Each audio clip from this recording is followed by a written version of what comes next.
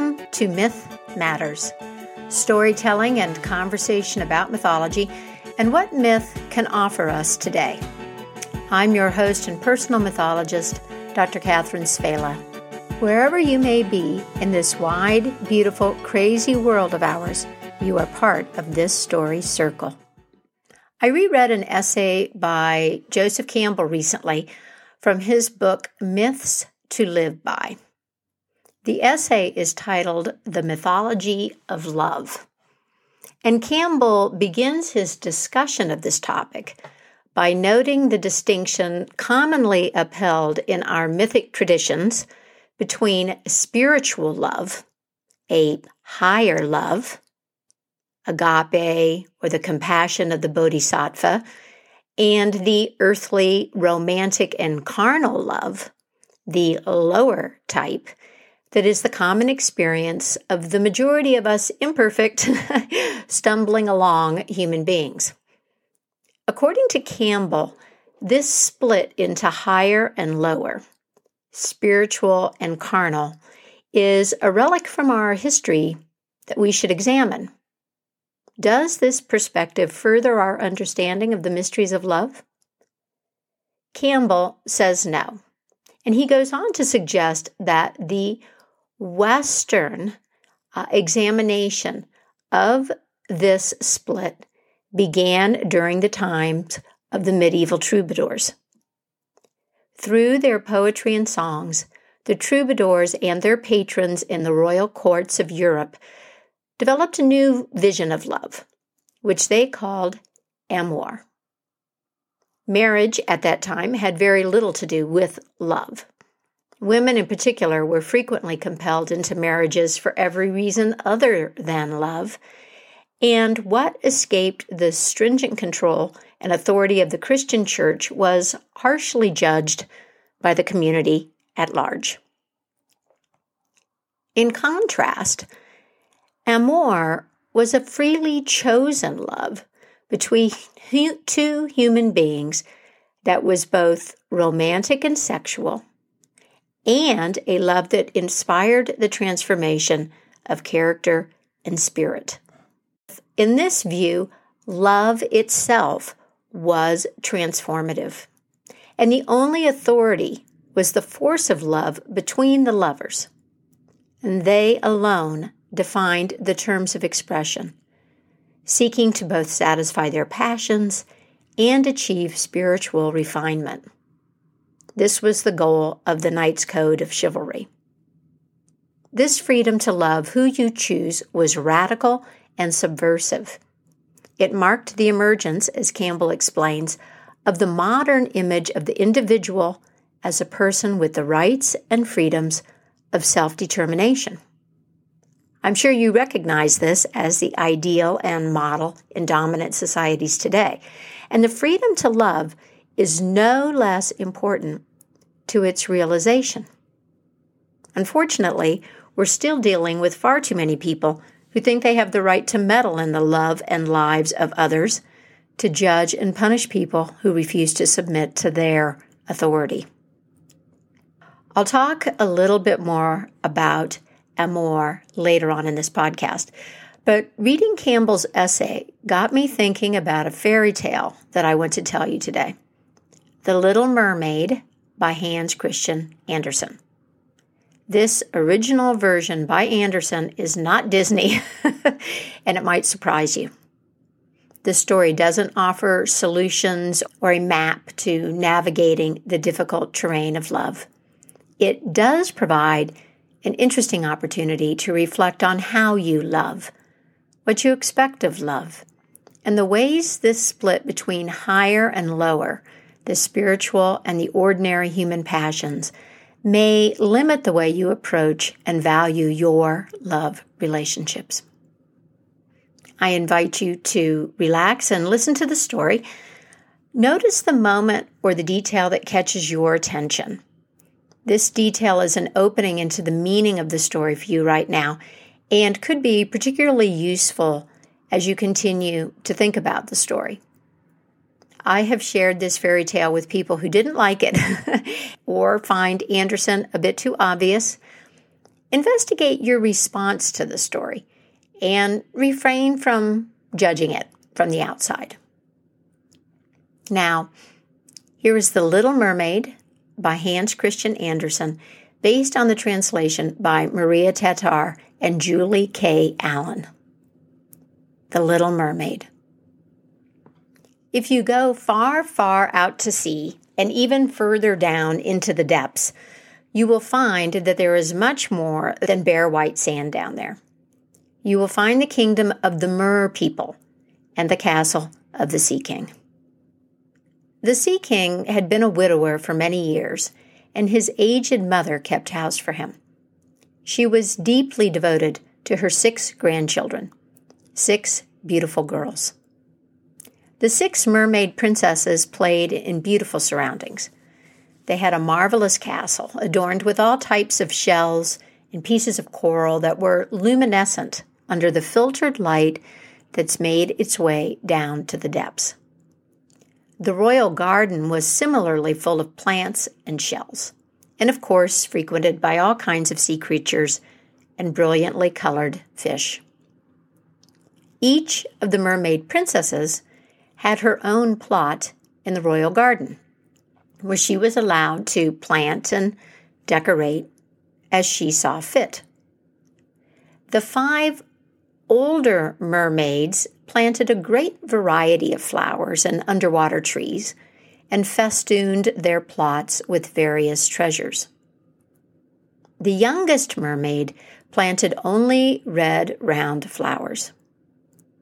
Red, round flowers that shone like the sun and reminded her of the sun very far above, which she could see vaguely outlined, its light glittering through all of the miles of water above her head. In the middle of her garden plot, she placed a lovely statue of a boy chiseled from pure white stone that had landed at the bottom of the sea after a shipwreck. The mermaid princesses were very happy. They had many amusements, they got along well, and some evenings their devoted grandmother told them stories about the human world above and beyond the sea. She told them about the sound of bells ringing and birdsong. She told them that the flowers up there had fragrance.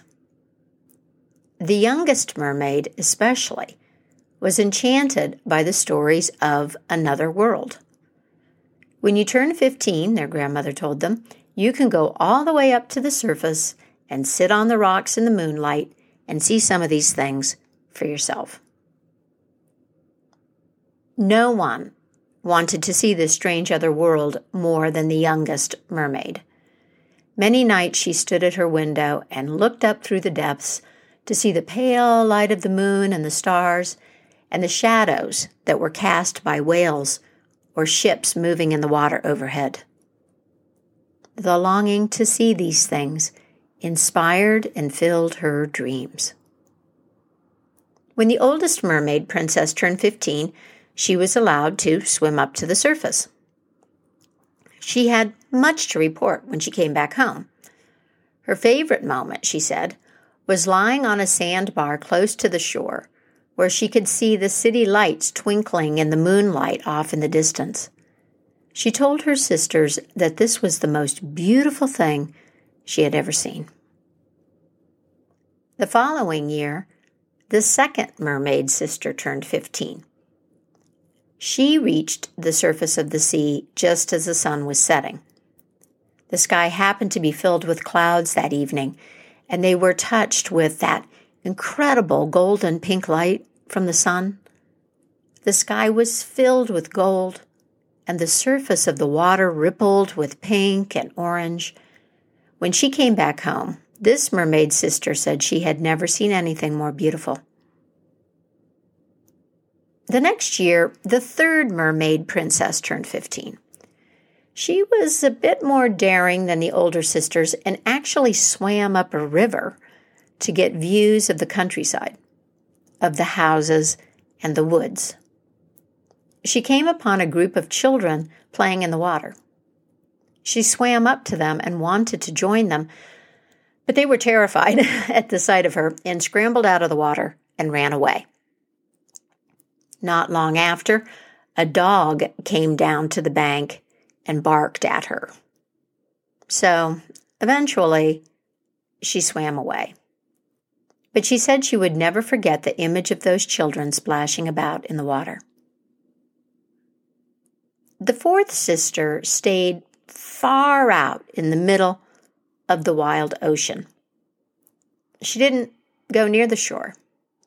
When she was caught up in the vastness of her own watery realm, she didn't have much interest in the land and the humans. She stayed out in the middle of the ocean and played with the dolphins and the seagulls. The fifth sister had a little bit different experience because her birthday was in the wintertime. When she went up to the surface of the sea, she saw things that the others did not.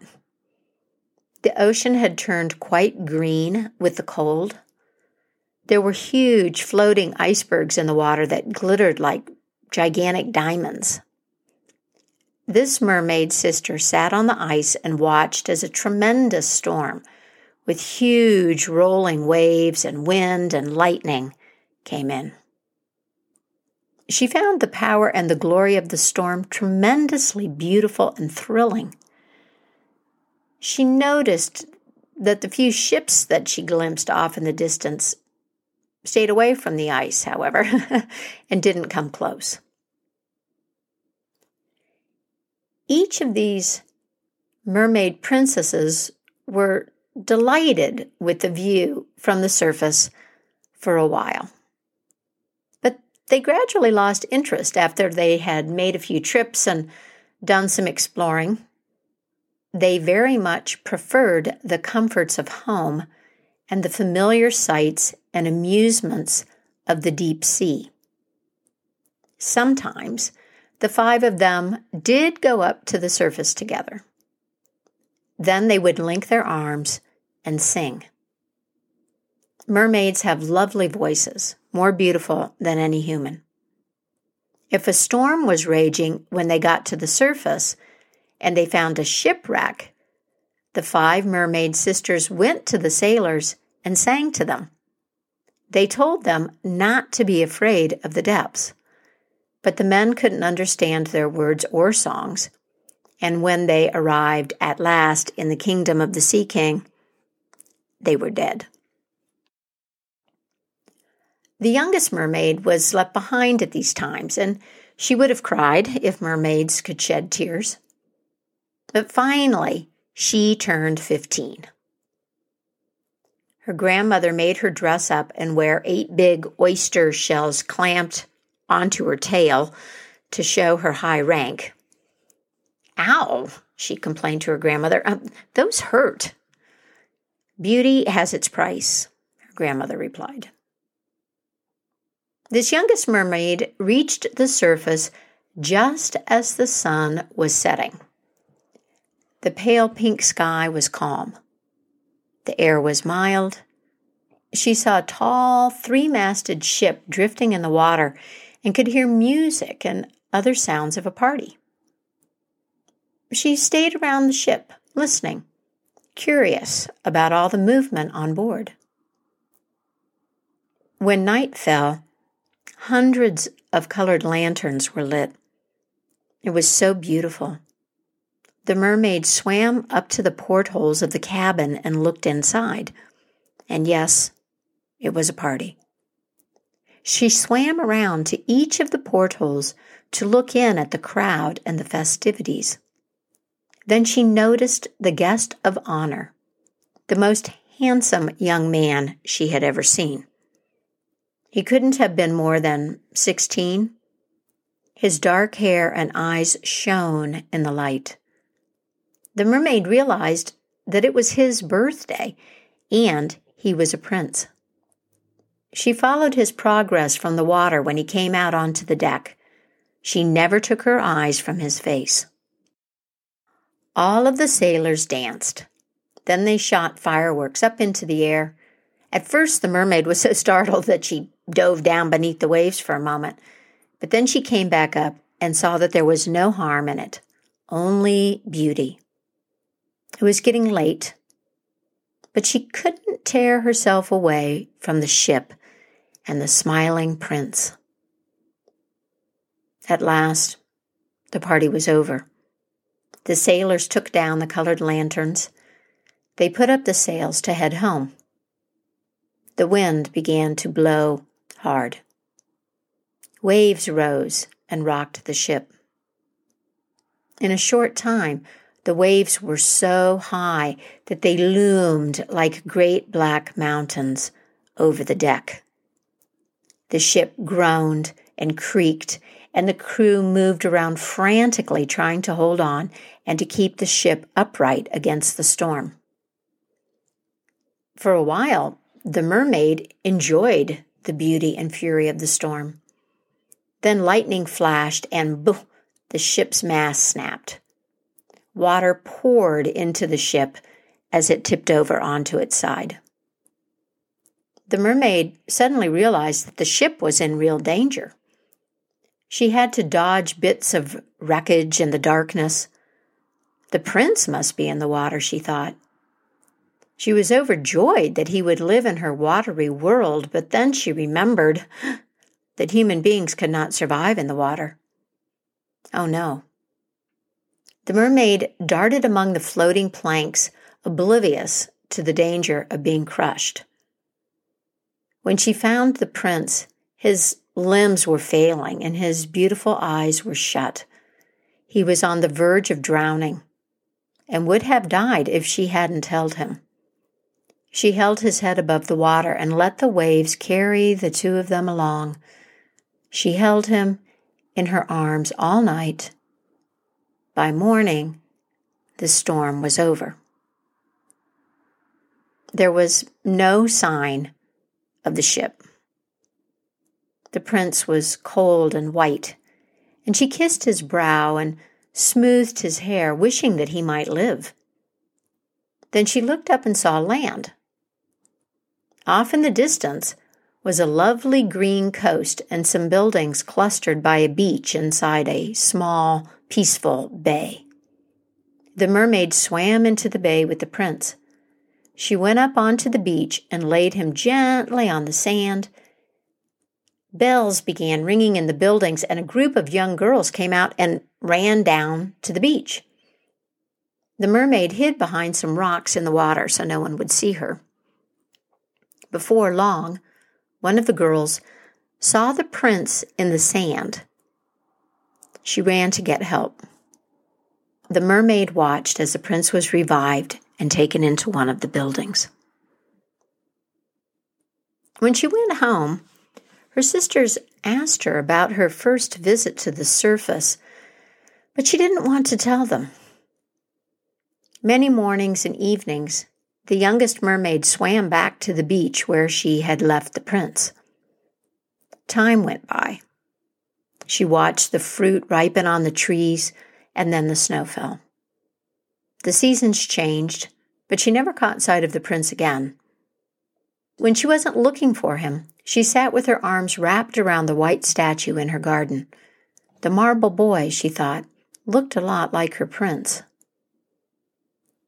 The young mermaid was miserable and couldn't bear her silence any longer. She told her sisters everything, and they told their friends. One of the friends knew about the prince.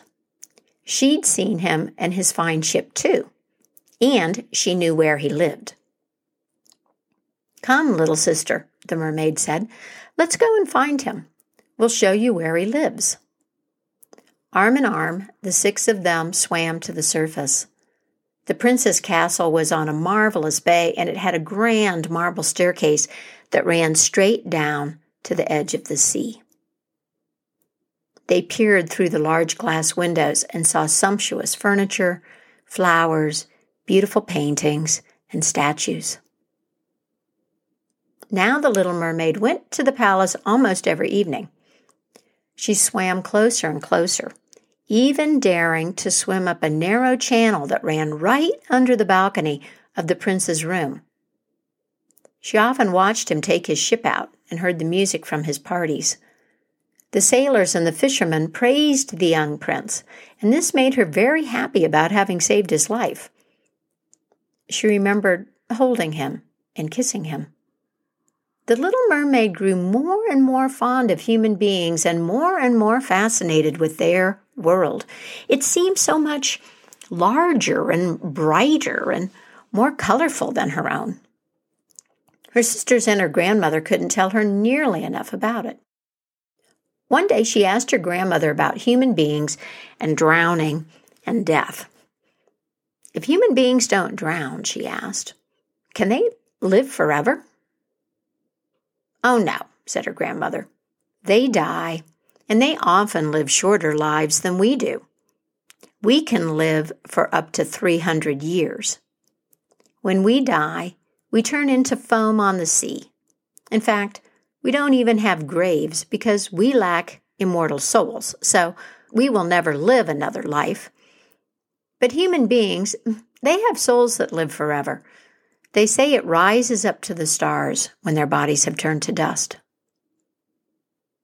Why don't we have immortal souls? Asked the little mermaid. I think I would give all of my 300 years to have one day as a human and share in that heavenly world. Well, that's not a thing to worry about, said her grandmother. Besides, we are much happier than they are. Isn't there anything I can do to gain an immortal soul? Said the youngest mermaid. No, my dear, said her grandmother.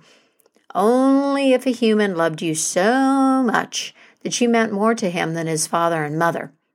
Only if you were to be the dearest wife of a human who loved you with all his heart and soul. But that will never happen. Humans don't understand the beauty of your fishtail. They think it's hideous. They have these two pillar-like things that they call legs that they get around on. Let's forget this and celebrate our 300 years. Grandma declared that was the end of the conversation. There was a grand and lovely party at the Sea King's palace that evening. All of the mer people sang sweet songs, more beautiful than any human song. The youngest mermaid had the most beautiful voice of all, and everyone applauded her. For a moment, there was joy in her heart. But she couldn't stop thinking about the human world and the prince and an immortal soul.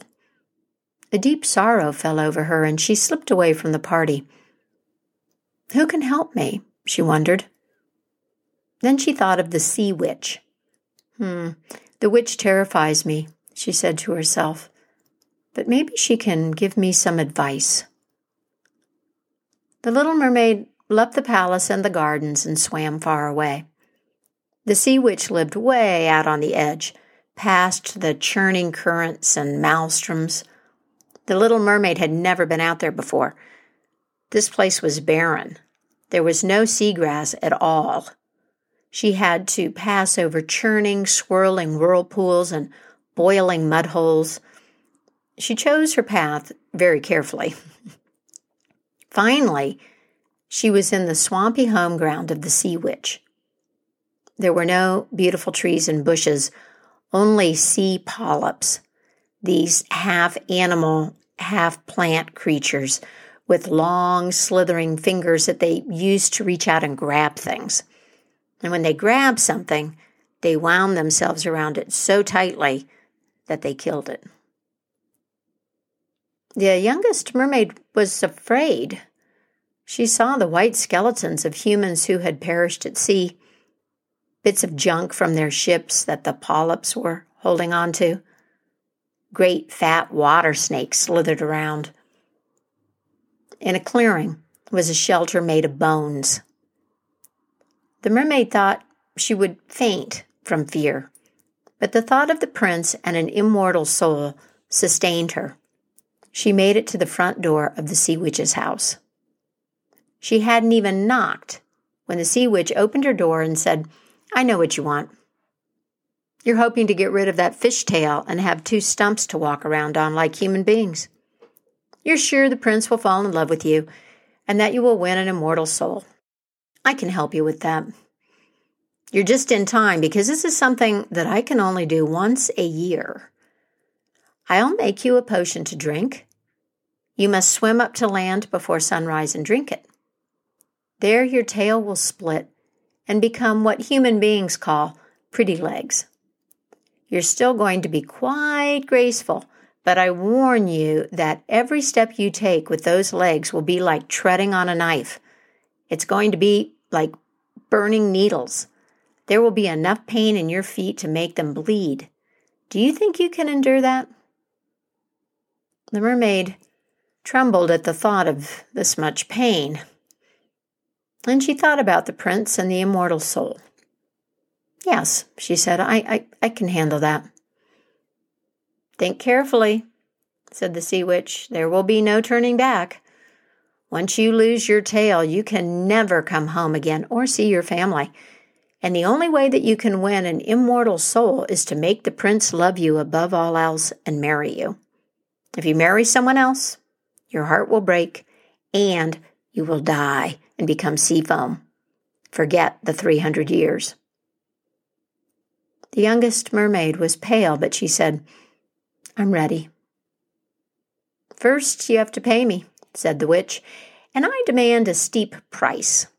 I have to put my own blood into this potion. You have the most beautiful voice in the sea, and I expect that you plan to charm the prince with it, but you must give it to me. I want the dearest thing that you have in exchange for this potion. But if you take my voice, said the mermaid, what will I have left? Why, your lovely figure, said the sea witch, and your expressive eyes, and your courage. So, the deal was done. The sea witch cut out the mermaid's tongue. She made the potion as promised and handed it to the mermaid. If those polyps try to grab you on the way out, the witch said, toss a dropper of this potion on them and they'll burst into 1,000 pieces. But that wasn't necessary, because when the polyps saw her emerge from the witch's house with the bottle of potion in her hand, they shrunk back in terror. The bottle of potion glowed in her hands like a luminous star as she made her careful way back to her father's palace. Her family and friends were dancing and singing inside. This was her last look. She was leaving them forever. She blew them 1,000 kisses and swam away with a sorrowful heart. The sun hadn't risen yet when she arrived at the marble steps of the prince's palace. There she drank the bitter, fiery potion. She felt as if a double-edged sword was cutting her in two. The pain was so great that she fainted.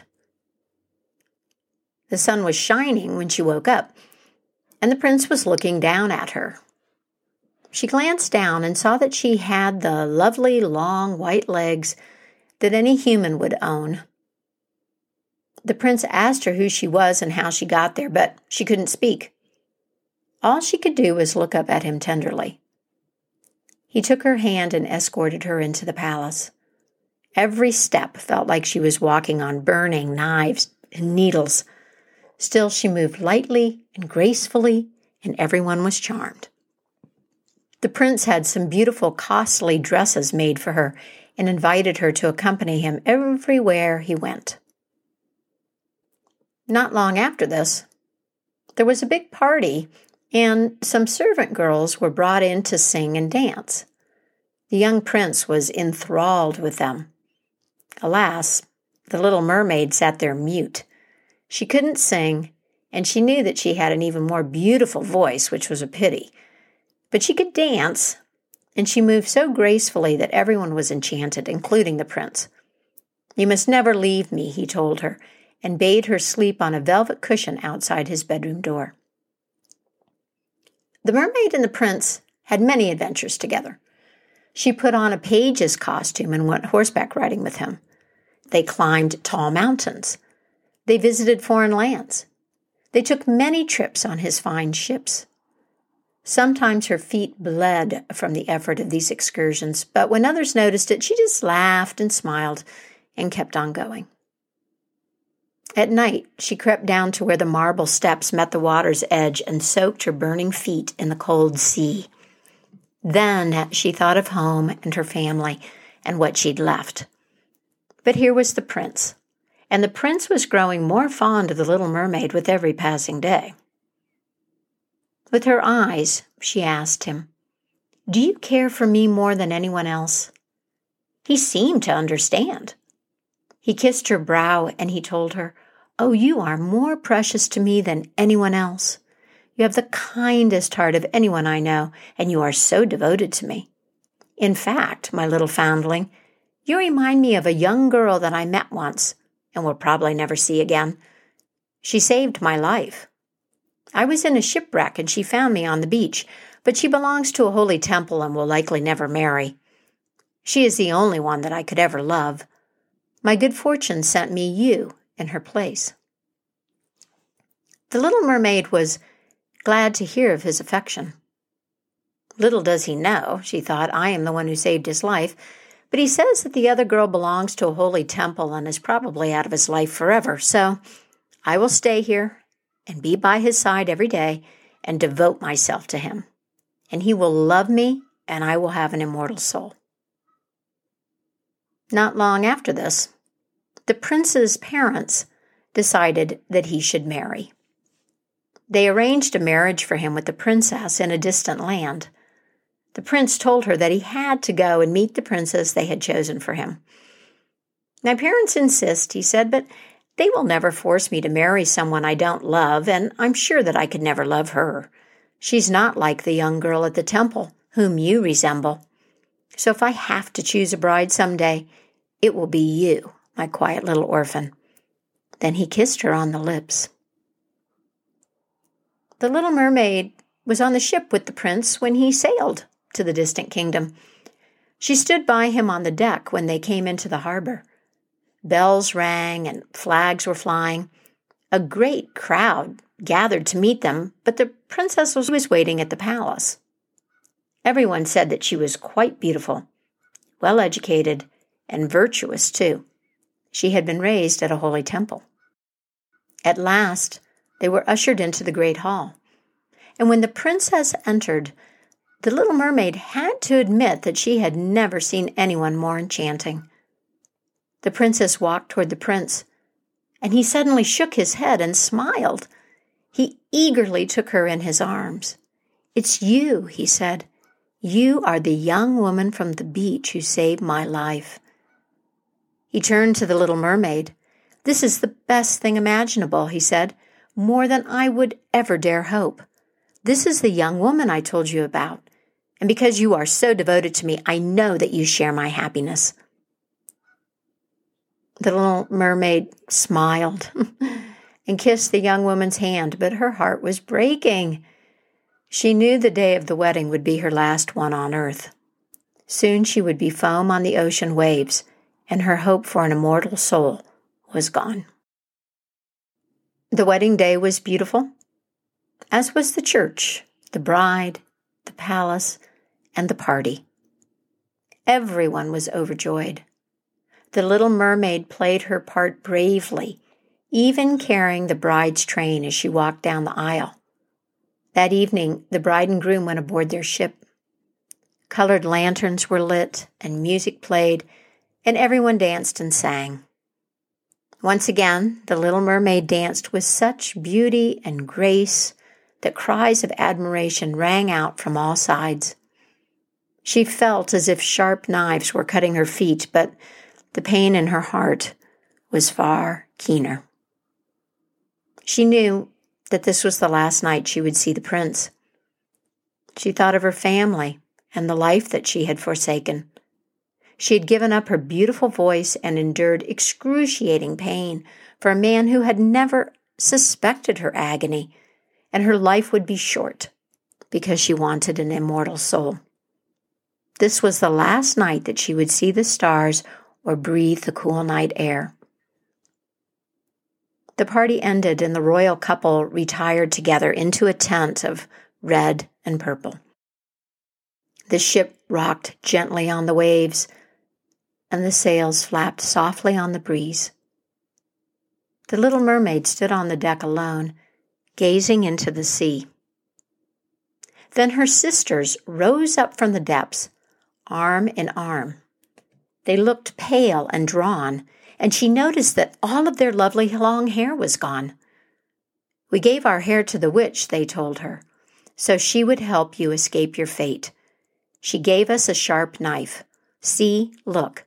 Before sunrise, you must use this to kill the prince.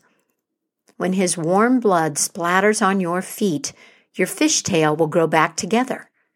You will be a mermaid again and can come home to us. Everyone has been heartbroken since you left. Hurry, hurry. Soon the sky will be striped with red and it will be too late." They tossed the knife up to the little mermaid and sank down beneath the waves. Perhaps all was not lost. She had lost the prince and the chance for an immortal soul, but she could go home again and live out the 300 years granted to her kind. She crept quietly to the tent where the prince and his bride slept in each other's arms. She bent down and gently kissed his brow. The sky was growing brighter. She looked down at the sharp knife in her hand. She heard the prince whisper the name of his princess in his sleep. She was the only one in his heart. The mermaid trembled. She ran to the railing and threw the knife into the sea, and the water turned red where it fell. With the last glance at the prince, the little mermaid threw herself into the waves and felt her body begin to dissolve into the foam. The sun was rising, casting its warm rays onto the cold water, but the little mermaid didn't feel like she was dying. She opened her eyes and saw hundreds of lovely transparent creatures hovering above her. They soared through the air without wings. The mermaid realized that she was rising up out of the foam and into the air. "Where am I?" she asked. "You are among the daughters of the air," they replied. "Like you, we do not have immortal souls, but we do not need the love of another to win one. We can earn one for ourselves through good deeds. You have struggled to do what we do, and now you've joined the world of the air spirits. Through good deeds, you too can earn an immortal soul in 300 years. People on the ship began to wake up. The mermaid heard sounds of them bustling about.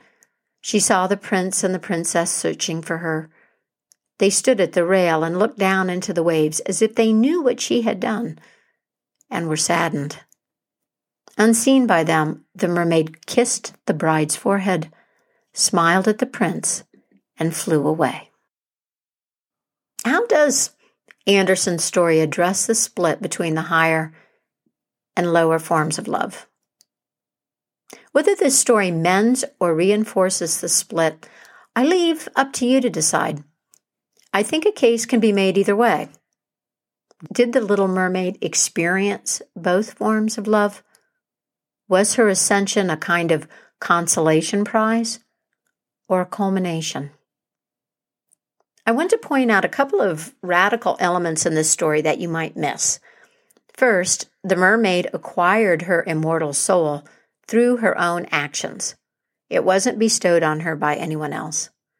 I wonder if the love of the prince and the marriage that he might have offered ever really was the means to the adventurous life and soul realization desired by the mermaid. Let's also take note of the gender fluidity exemplified by the cross-dressing of the mermaid. We might not notice this today, but at the time when Andersen wrote the story, including a female, mermaid or not, who dressed up in a page's costume to ride horses and climb mountains with the prince as if she were male, was rather shocking. Which leads me to another train of thought inspired by this story. I've worked with the Little Mermaid a number of times, and yet I hadn't spent much time contemplating the most obvious detail in this fairy tale, that the main character is a mermaid. What is the mythological history of the mermaid? It's pretty extensive, so I'll provide you a snapshot version. Many myths and stories, with and without mermaids, express deep associations between the fertility of the sea as the source of life, its mystery and depth, powerful motion, and partnership with the moon, fluidity, feeling, and women. The mermaid is one of the symbols that brings these ideas together. And water is a liminal space, changeable. The fluidity of water elicits our fascination and fear of what evades definition and of otherness. A mermaid, and there are also mermen, although they're not as plentiful in the stories we have now, is a divine or semi-divine marine creature with the head and upper body of a human and the tail of a fish, which is often split. They appear in myths in cultures around the world, and they're sometimes referred to by other names, like a selkie or a siren. Whether they are evil or benevolent depends on the culture. They are often quite beautiful, with magical powers, associated with singing, and thought to be mortal but very long-lived. A mermaid or merman has no soul. The twin themes of attraction and fear run through our stories, which are often stories of seduction or a powerful love that is difficult and brings suffering, even death. The earliest known mermaid legends involve Assyrian goddess Atargatis from around 1,000 years BCE. Myth being myth, there are a number of variations about how she came to be part fish. Some say that she dove into a lake in the shape of a dove and emerged in the form of half fish, half human woman.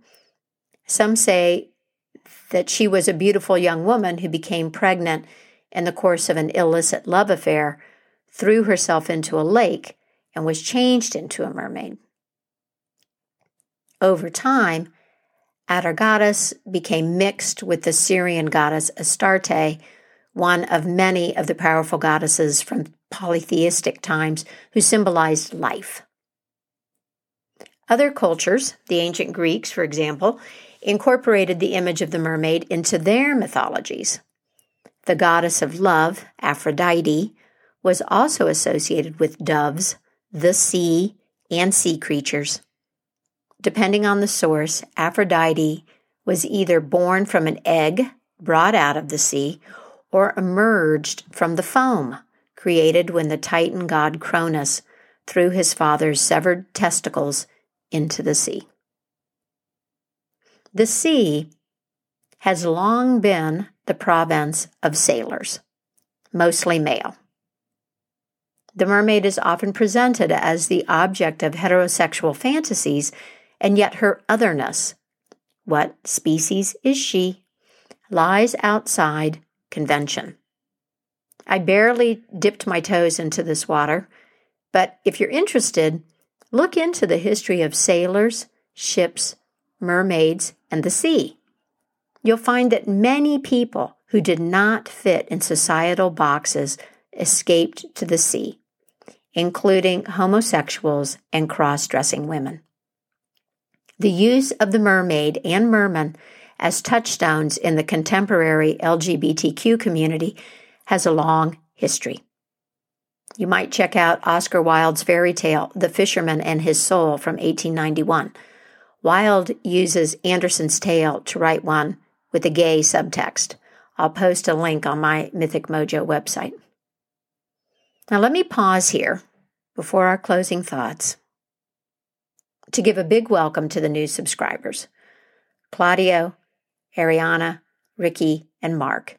Welcome to Myth Matters. If you are a new listener to Myth Matters, I invite you to head over to the Mythic Mojo website, where you'll find a transcript of this episode, information about my other offerings and consulting services, And you can join the email list if you want links to the new episodes sent directly to you. You'll also find the link to Myth Matters on Patreon. I'm very grateful for the patrons and supporters of this podcast. Thank you so much. You'll find all of the details, including special benefits patrons receive, if you click the link. Now back to the theme for today. The freedom to love, whether that love brings us joy or heartbreak, is the core of our right to self-determination. You can't fully be yourself without the freedom to love. And like any freedom, it doesn't truly exist unless it is extended to everyone and enjoyed by everyone. Cornel West said, "Justice is what love looks like in public." Maybe as a community, we unite the spiritual, compassionate, romantic, and carnal dimensions of love in our society when we embrace and insist on the freedom to love for everyone. I'll leave you with this passage from Louise Erdrich. In her novel, The Painted Drum, she writes, "Life will break you. Nobody can protect you from that, and living alone won't either, for solitude will also break you with its yearning. You have to love. You have to feel. It is the reason you are here on earth. You are here to risk your heart. You are here to be swallowed up. And when it happens that you are broken or betrayed or left or hurt or death brushes near, let yourself sit by an apple tree and listen to the apples falling all around you in heaps, wasting their sweetness. Tell yourself you tasted as many as you could." If we have a better understanding of our need for myth and all that our old stories offer, we can live more satisfying lives. We can inhabit a better story and create a more beautiful, just, and sustainable world. And that's it for me, Catherine Savela, and Myth Matters. Thank you so much for listening. Take good care of yourself, and until next time, keep the mystery in your life alive.